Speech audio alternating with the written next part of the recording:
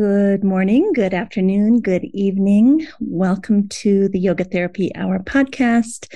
Today is going to be a solo episode with your host, Amy Wheeler, me. And I just decided that I wanted to talk about something that I work with people as a yoga therapist to help self-empower them in their lives. And a lot of times it comes down to this, it goes back to our 10 principles or our 10 commandments in yoga, the first and second being the yamas, or our social disciplines, how we interact with people, and the niyamas, which are kind of our personal disciplines. How do we take care of ourselves? But today I want to talk mainly about the first two yamas, the first one being ahimsa, or non-violence to ourselves and others. And then the next one is satyam, the ability to speak our truth in a kind way that people can hear, that is in alignment with dharma, or the laws of nature, if you will.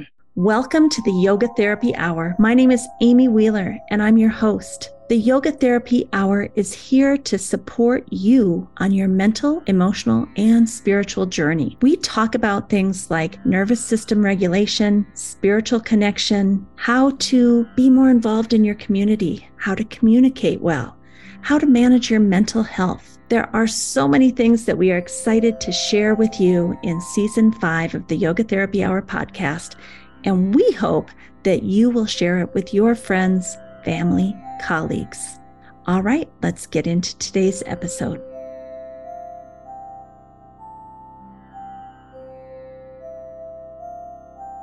So many of the people that come to me with chronic illness, chronic pain, autoimmune disease, all sorts of things that are manifest from the root cause of having a dysregulated nervous system. And a dysregulated nervous system basically means one that is unable to stay in homeostasis, stay in balance, or come back to balance after a period of upset or stress.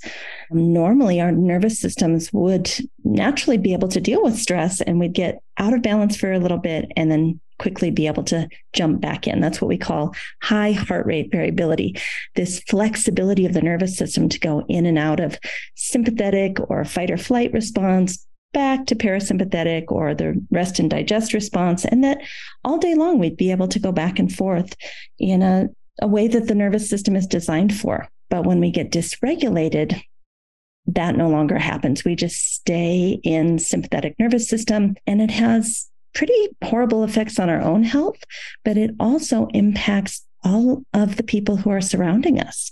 So today I'm going to talk about things like codependency, co-regulation, as defined by Stephen Porges, highly sensitive people, neurodiverse people, and basically how we can be in relationship with one another, or sangha or community, how we can regulate ourselves while still being empathetic and supportive and in connection with other human beings who we care about. And it's a very, very fine line between being codependent versus co-regulating in a negative way, where instead of me having a really strong, healthy nervous system and drawing people over to my side of the fence, instead, I'm around a lot of people that are dysregulated, meaning they cannot balance their own nervous system, and they're feeding off me to pull me over there, getting me to be dysregulated. So this is where the codependency comes in, and finding those fine lines between the two. So I want to just start off with some definitions so that we're all kind of on the same page. There's a wonderful website called verywellmind.com. And there's an article on here called How to Spot the Signs of Codependency. And I'll put the link in the show notes. And here's what they say. Codependency in a relationship is when each person involved is mentally, emotionally, physically, and spiritually reliant on the other. And that's so interesting because that's basically the Panchamaya model right there. A codependent relationship can exist between romantic partners, but also family and friends, and it tends to lead to very dysfunctional relationship patterns, or as we in yoga would call it, samskaras. And I would also add that probably this is emerging from something from long ago that we call a vasana, a residual scent that is left over from a previous relationship. Maybe we didn't get the love we wanted or needed as a child, and therefore we're trying to resolve that vasana, digest it, process it, and get that in the current relationship, which ends up being pretty dysfunctional. I'll also add that this term is not something that we're looking at in terms of a clinical diagnosis. It's not something you're going to see in the DSM-5. It was originally coined in the 1950s in the context of Alcoholics Anonymous. So again, we're not talking about a diagnosis. We're talking about habitual patterns and ways that we tend to function in relationship. This article from Very Well Mind goes on to say, what is the root cause of codependency? Some people say it's biological, that the prefrontal cortex, the front of your brain, the thinking part that is logical and rational and organizes things, that maybe people who are really codependent, their brains are not able to suppress their empathetic responses. So it's almost like they're overly empathetic and they can feel everything that's happening with another person. It's almost like they take it on. So they're creating this overabundance of empathy. And that's a really interesting thought. I don't know how you all are, but if I see an animal getting hurt or a homeless person, I literally feel like I'm going to cry every single time. Like it is so overwhelming. And I have to use my prefrontal cortex to kind of pull myself off the ledge and no, Amy, you're here, you're now. This is not something you can take on in this very moment while you're driving or whatever I was doing. So I can really relate to that. I mean, who knows what that comes from, right? I would say that some of us as children, we had to be so hyper vigilant about everybody else's needs in order to survive that maybe we developed that over empathy as a strategy to keep ourselves safe. Another cause of codependency could be psychological. People who are codependent may be psychologically predisposed to care for others. That's what I was just talking about, a victim who was neglected while growing up, or maybe had emotional abuse, sexual abuse, all sorts of abuse can lead to that need to scan your environment, look for what is not safe, and then try to fix it before somehow it impacts you negatively. And then a third cause of codependency could be social, which is resulting from how society views, especially women's roles. There is said to be a higher incidence of codependency in women or people who identify as a woman. And basically, being a woman may set you up for being codependent. And I think that goes back to abuse, that goes back to power differentials throughout all of time in history, women trying to do what they needed to do to be safe. I mean, I think a lot of us kind of strong, independent women, we look back at the commercials from the 1950s and we're just, our mouths drop open. Like, are you kidding me? 50 years ago, that's what a woman had to act like in order to survive. And that's not to say that it's a bad thing for a woman to take on the gender role of a woman from the 1950s. If that's what a woman wants, go for it. That's part of being independent too. And not all of us want that and don't want to be forced into that. So one last little bit about codependency. It is a circular relationship in which one person needs the other person, and the other person also needs to be needed. So one is, I need you to need me. And the other one is, please need me.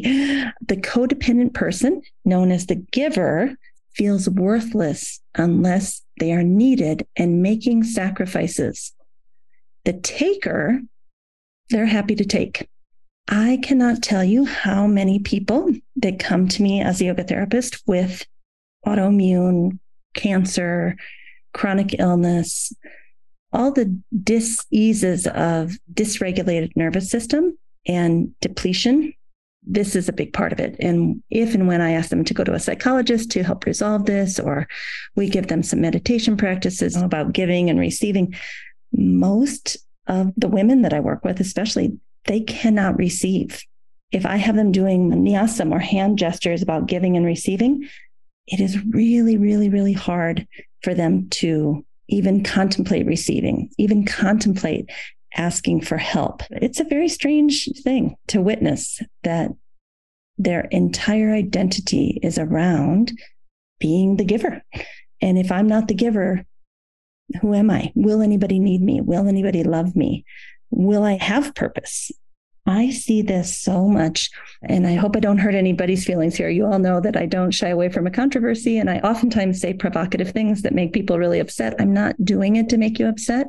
I'm just offering my experience, and you can reject that if you like. But my experience has been that many mothers who have trouble after they've raised their children for 18 years and their children go off to college, many mothers that are just devastated to have their children leave them and go off into life because they've done such a great job being a mother that their kid is now prepared and ready to go off into life. But the mothers themselves are devastated because now the child is gone and their life purpose is gone. And frankly, their codependency is ripped out from them. A lot of them, in my experience as a yoga therapist, has been that they have been kind of helicopter moms. They've managed their children's life from morning to night. They have been so much the giver that when the child leaves, a few things can happen. One could be that they resent the child for, oh my gosh, I gave you all this. I never received all this from my parents. Doesn't that feel horrible? But I gave you all this and now you're leaving me. Now you're going to go live far away at college or go get a job. You're not going to have the grandkids near me. How dare you? How dare you go get a life of your own? So that tends to happen. And another thing is these women lack a sense of self. They have built their entire identity around being a mother of this child or these children, and they don't know who they are, which is a very yogic concept.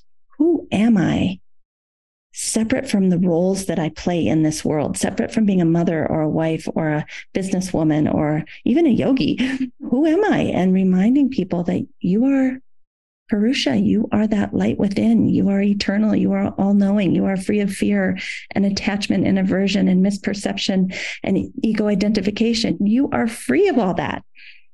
You are a precious, divine child of the universe, despite any roles that you've played in this life. And when you overplay a role, any role, working too much, being a workaholic, being a codependent mother, even a codependent partner to someone, codependent friendships all over the place, when you put your eggs all in the same basket and then that basket is gone, there's going to be trouble. So part of our jobs as yoga therapists and spiritual counselors is to remind people who they really are, that they are this light, this Purusha, this Atman, lots of yogic terms today, but helping people get back to who am I and why am I here and what is my purpose and how can I be of service?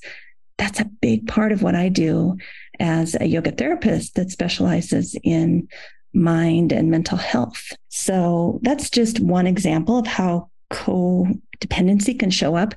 I oftentimes see it, especially I work with a lot of women and their husbands or their partners. It's just very, very natural for people to put their own needs on hold and begin to just look outside of themselves. What does that person need? I think I'll build my life around their needs and put myself second.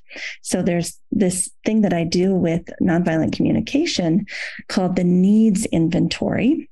And this comes from the work of Marshall Rosenberg and nonviolent communication, something that I started studying maybe 15 or 20 years ago, but I use it all the time as a yoga therapist. And that is, what are your needs? And for many, many people that I work with that have been super codependent, unfortunately, they don't even know what their needs are. It takes months of looking at this chart to figure out what are my needs. I tell them, put it in the bathroom on the mirror, put it on your refrigerator, and start to figure out what your needs are, separate from your children, separate from work, separate from your partner. You are a precious divine child of the universe, separate from them. They do not create your value. You have value just because you exist. And it's okay for you to have needs separate from them. And it's actually healthy. This is how we get to know Who am I? Why am I here? How can I be of service? It can't really be based on somebody else's needs. It's got to be based on your needs. And I always say I'm the young man whisperer because a lot of my clients are young men 17 to 26. I work with a lot of golfers and other young men that are in this process of figuring out who am I? Why am I here? And believe it or not, they really dig the teachings of yoga as a way to explore this. It's a little lighter than going to a psychotherapist and try to dredge up all their past trauma. We don't do that. We focus on the light. Where are you going? What do you want out of this life? How do you want to show up? What is your identity? All based on the teachings of yoga. Again, like a spiritual counselor of sorts, but I would say I don't even like the word counselor because it's more just sharing the teachings of Patanjali's Yoga Sutra and letting them figure out how does that apply to me and what does that look like in my life. All right, so we've talked a lot about codependency, and here's where it gets a little bit sticky. I'm going to start talking about something called co-regulation. And there's a wonderful blog. The blog is called Co-Regulation, the Physiology of Trust. And again, I can put this in the show notes, but I think it's so well written, I just want to read it to you. Co-regulation, this one word embodies a brilliant, complex interpersonal process that is oftentimes easily described, but not fully understood. Co-regulation is essential to interpersonal relating and connecting with others. In our everyday lives, each of us encounters this process as we navigate a multitude of interactions and situations. But what is co-regulation? Some have described it as an emotional energy exchange where one person is able to help another person to a calmer state by remaining regulated within their own nervous system. While there's truth in the description, it only begins to scratch the surface. As social creatures, we experience rich, complex emotional lives. However, our fast-paced world does not allow us the opportunity to fully appreciate the emotional interplay that so often occurs when one person provides another with a deep sense of trust and security. Understanding this interpersonal process requires us to examine not only what happens in the space between two people, so important, I love that, but even to look further within ourselves. Stephen Porges and the polyvagal theory explore how our own autonomic nervous system is the key to human social connectedness and regulation. When it comes to social engagement, safety and trust is the foundation. Being able to figure out whether or not we are safe may seem obvious at first, but doing so actually goes beyond what we can consciously perceive. It's deep within us and outside of our consciousness. The autonomic nervous system. You may be familiar with this system's role in controlling bodily processes such as breathing, heart rate, and digestion. But according to polyvagal theory, it also serves as an adaptive purpose, and that is to keep it safe. And this is through a process called neuroception, which would not be possible without the wonderful vagus nerve, also known as the wandering nerve, that comes out of the lower part of the brain, the neck, the chest, and the abdomen. And it's the most complex of the 12 pairs of the cranial nerves. So I won't continue on because now we're getting into the vagus nerve. But what I want to say about this is that co-regulation is a conscious and unconscious choice that we make. If we're feeling safe, if we're feeling stable, if we are in homeostasis, to share that gift with another human being who may be dysregulated. So they can come into our field, our energetic field, and kind of thrive off of our stability and our clarity and our nervous system regulation.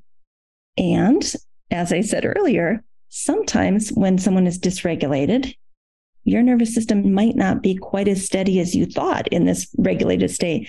And you end up, through your empathy and through your good nature and your codependence, I hate to say, you go over to their side of the fence and you too become dysregulated. There are entire families that are just in constant dysregulation. And I say this with all the love in the world. I'm not trying to judge anyone, but I would say most of our families are. We've got too much on our plate. We don't have enough sustenance. We're not living sustainable lives. We're trying to pack too much in our day. We've got too much tech. We don't have good communication skills.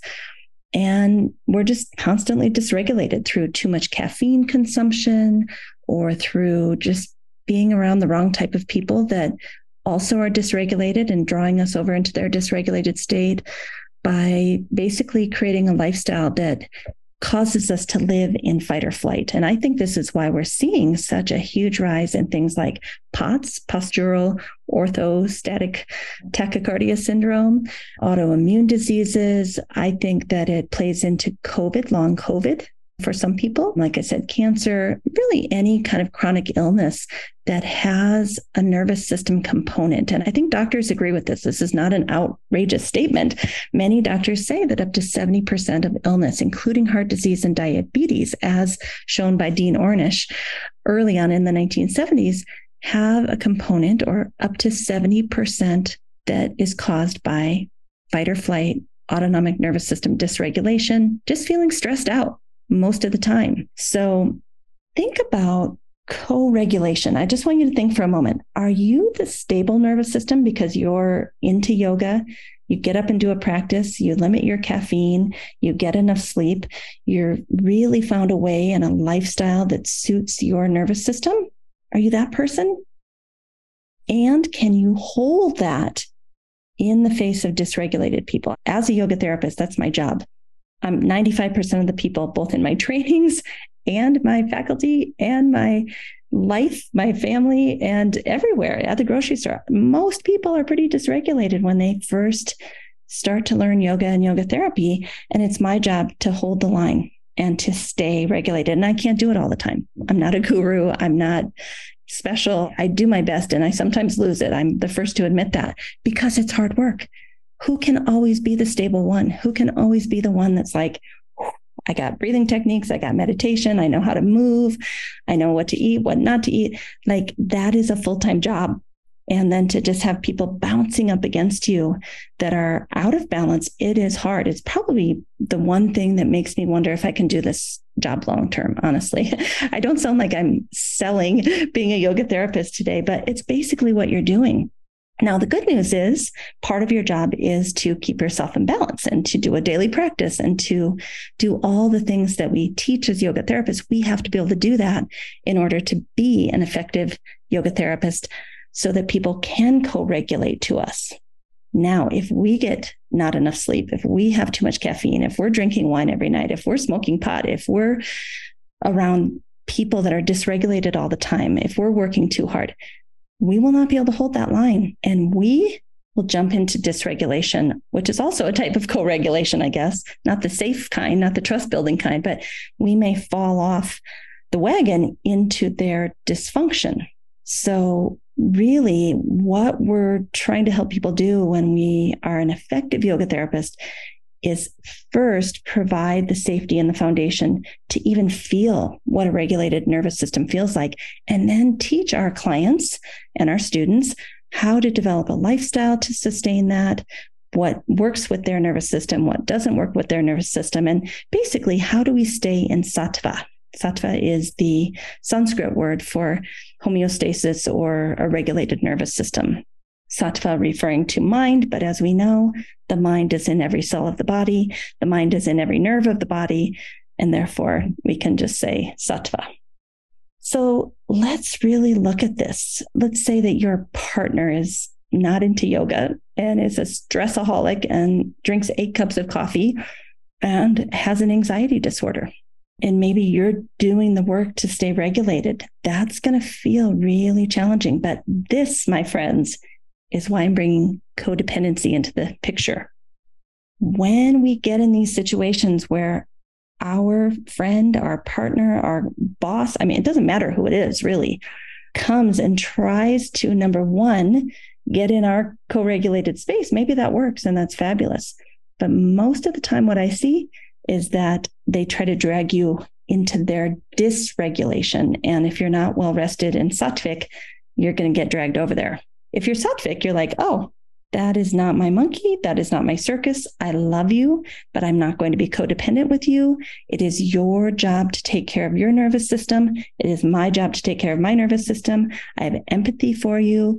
But if you're not doing what you need to do to stay in balance, I just can't come and get dysregulated with you. I'm so sorry. I can stand here and love you, but I cannot go there with you. I want you to come over here. Regulate to me, please. And of course, not throwing it in their face, not making them feel ashamed or unworthy, but holding the line of, I'm not going to be codependent. I'm not going to be the giver so you can be the taker. I'm going to be the healthy one. I would like you to be a healthy one. And then we can come together. And this isn't like a threat, like, oh, if you don't do this, we're done. But there is some firmness. Like, I get up and drink hot water every day. I don't drink coffee on an empty stomach. I do my practice every day. And maybe you're choosing other behaviors. Maybe you do not like hot water in the morning and you do want coffee first thing and you don't want to do a practice and you want to watch an hour of news on your phone, terrifying you. If that's what you choose to do to set up your day, again, I love you, but I'm not participating in that. And I'm going to be over here doing my thing. And it might even require leaving the house, getting out of their physical space. Now, for an adult, you can do that, even though most people don't. Most people just tolerate this bad behavior, honestly. And I have to teach them to stay strong and not do that, and hopefully have them go to a psychologist also. But if it's your child, going back to the mother and the child that are very codependent, if it's your child, I think most mothers, if they can, they co-regulate for both mother and child pretty much the whole childhood. Now, that is appropriate between, say, the baby being 0 to, I don't know what the exact time is, but I would say when the child starts to have independence, that independence should squarely be in alignment with that child learning how to regulate his or her or their nervous system. So if your child is starting to do some independent activities like clean their room and brush their teeth and pick out their clothes, maybe say age 8, I don't know if that's appropriate, but it seems like it would be to me. Well, that child should also start doing their daily routines of having a little bit of hot water and maybe doing some breathing exercises or, whatever it is. That child's independence should go in alignment with their ability to regulate themselves. By the time we have this term called differentiation, where the child is preparing to leave the nest, 15, 16, 17, 18 years old, that child should have learned, ideally, how to regulate their nervous system. And I think this is why we're seeing so many kids these days so miserable with anxiety, depression, drug use, addiction. They haven't learned how to regulate their nervous systems. Number one, because their parents are so dysregulated, their family is so dysregulated. Or number two, the parents have become helicopter parents and done everything for them, not allowing that person to develop into an independent human being, which is, of course, not healthy, and haven't taught them how to regulate their nervous systems, frankly. Again, and it's not a judgment. It just is. We're just kind of looking at truth here, because if we don't look at truth, there's no way to fix that. There's no way to learn how to regulate.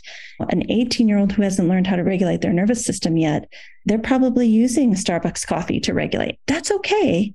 And now it's time for us to teach this person how to regulate. At that point, be the parents, but it might be the young person themselves. Like when I taught at California State University, San Bernardino for 25 years, I taught yoga classes, I taught health classes, I taught sports psychology classes. Every one of my classes was about nervous system regulation. Now, the university didn't know exactly what I was teaching because I had intellectual property and ability to choose. I did follow the textbook somewhat, but anytime I could plug in nervous system regulation into any topic, that is where we were going. And I loved that about my job because so many kids, I probably taught 20,000 young adults over those 25 years. Find me on LinkedIn. They email me. They see me in the grocery store and they're like, your class was my most important class in college. And when I ask why, they say, you taught me how to manage my emotions. You taught me how to manage my moods. You taught me how to manage my energy levels. You taught me about my nervous system. I didn't know anything about any of that. And it completely changed the trajectory of my life. Why aren't we doing this in schools? Because I think parents usually aren't very capable of this. Getting back to that parent and child relationship or that partner relationship, what I want you to think about, and this is an inside job. This is what we do as yoga therapists. We don't tell you the answers. We set up meditations. We set up breath work. We set up asana practices, chanting. We set up hand gestures, things that bring you either into your healthy parasympathetic nervous system where you can relax and digest, or we could also use those same techniques to bring you into your healthy sympathetic nervous system where you're clear and calm and alert, not your fight or flight response, but your healthy part of your sympathetic nervous system. I want you to think about how you might be able to be a co-regulator without being codependent. And I'll just give you a hint. The answer is everyone has to do it for themselves. We can teach them. We can lead a horse to water. We can be loving and kind and show them the way.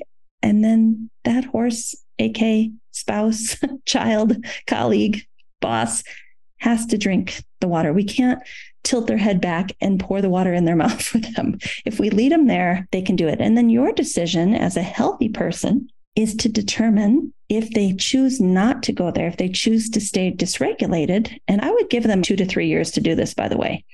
If they're making progress over several years, I'm in. I'm loyal. But if they just think it's BS, they want nothing to do with it, they've decided this is not the path for them, you as a non-codependent person are going to have to decide how to keep yourself safe and regulated. And that's hard. Does that mean less contact? Does that mean firmer boundaries? Does that mean stating your needs? Does that mean leaving the relationship? There's a lot of ways this can play out. It could be conversations over 2 to 3 years and finally realizing this is not going to work. It could be conversations over 2 to 3 years and practices and then realizing, oh my gosh, here we are in this new amazing place. But it all starts with intention. It all starts with sankalpa, to regulate yourself, to decide you're not going to be the co-regulator of everybody on the planet, making yourself sick, and to speak your truth and say, I need you to take care of your own mind and your own nervous system. And I'm here to help you and show you what that looks like or help you find a yoga therapist. But I can't keep doing this for you. It leaves me depleted and empty and forgetting who I am. And it's just not why I'm here. I'm sorry. I love you, but we're going to change this pattern now. So let us move to a slightly different angle on this. And this is something that, a lot of people say, oh, I'm a highly sensitive person. I think that has a lot of overlap with codependency, to be honest. I'm sorry to say that. I am a highly sensitive person and I have been known to be codependent. So I can say that about myself and others. But really, being a highly sensitive person is not an excuse for not taking care of yourself and not asking other people to take care of themselves. You can't just say, well, I'm highly sensitive, I can't do it. Yes, you can. Yes, you can. It's your job. But when you look at maybe a partner or a child or someone that's what we call neurodiverse, neurodiversity is just a word that we use to explain how people's brains work in kind of a unique way. They work differently than average, and I put average in quotes.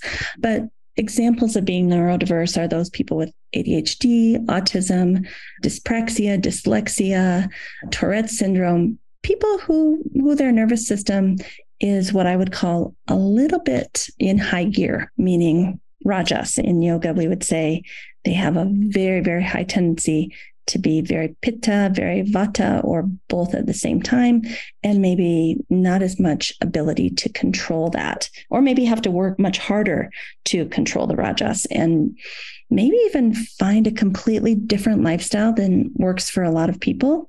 They might have to find their own way. And I see so many people that they feel upset because they can't work a 9-to-5 job and stay healthy and stay balanced in an office with other people. It's just not how their nervous system can function. And so they have to work from home, or they have to figure out another way to sustain themselves because their brains are neurotypical.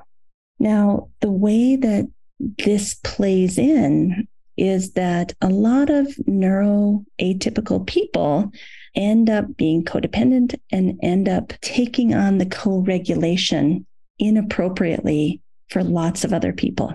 And they don't even know they're doing it.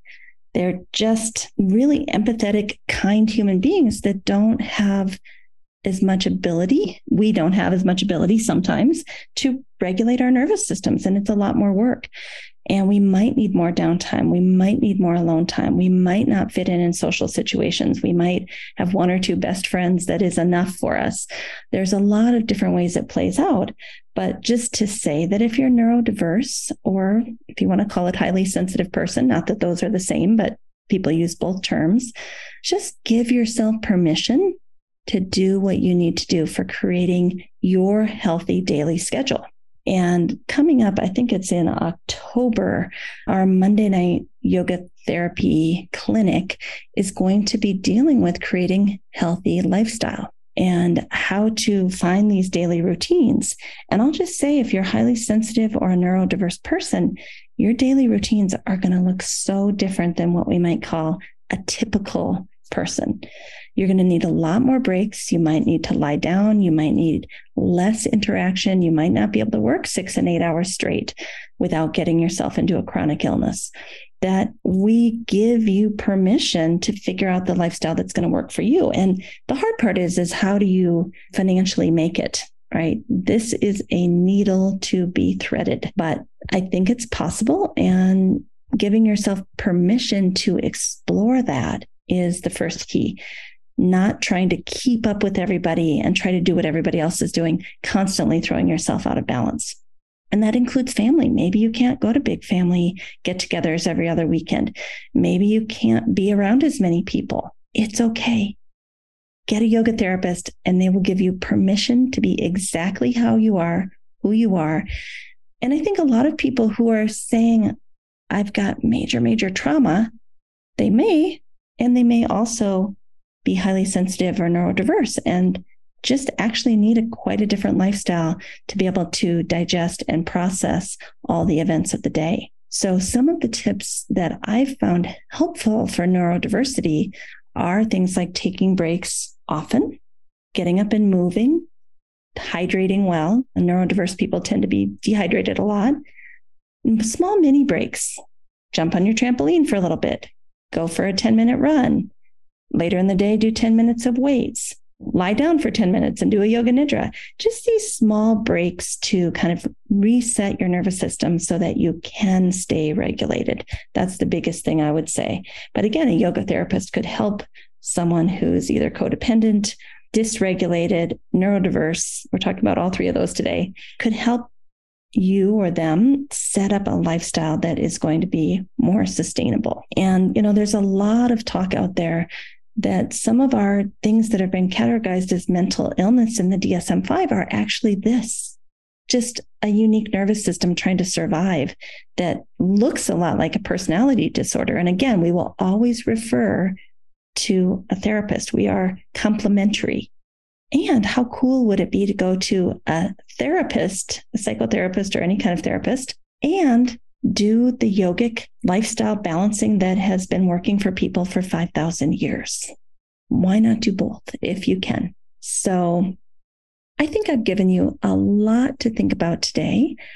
And I'd like to invite you to do our 12 days of Yoga Nidra. It's a free program on Kajabi offered by Optimal State that will be ongoing. If you hear this interview in 2 years, you can still join us. And basically, you go to the website, www.optimalstateyoganidra.com, and you can take 12 days of Yoga Nidra for free. It's just a gift. And maybe that can be your start into exploring who you are, how your nervous system works, what you need to feel happy and healthy and whole, and help you figure out a lifestyle that works for you and what you can offer in this world just by being you. So I invite you to the 12 days of Yoga Nidra with Optimal State. And I invite you to start this journey with yoga therapy and start exploring these fine lines between codependency, co-regulation, and having choice around, do I need to take care of myself right now? Am I willing to help somebody else right now? Just having clarity instead of ending up with a chronic illness and wondering how this happened to you. All right, everybody, it's been lovely to be with you today, and I hope that we connect soon. Have a great week. A special thank you to our team here at Optimal State. We are truly a global family. George Mantuan, one of our executive producers. Adam Satchel, senior media producer and sound engineer from the Philippines. Krishna Panchal, a producer from Canada. Modupe Abdullahi, who does the show notes and is an editor for us from Nigeria. And Peter Morley, who wrote and produced the music for this show, who lives in Australia. Find more about Peter's work at www.zenmusic.biz. Thank you for listening. We'll see you next time.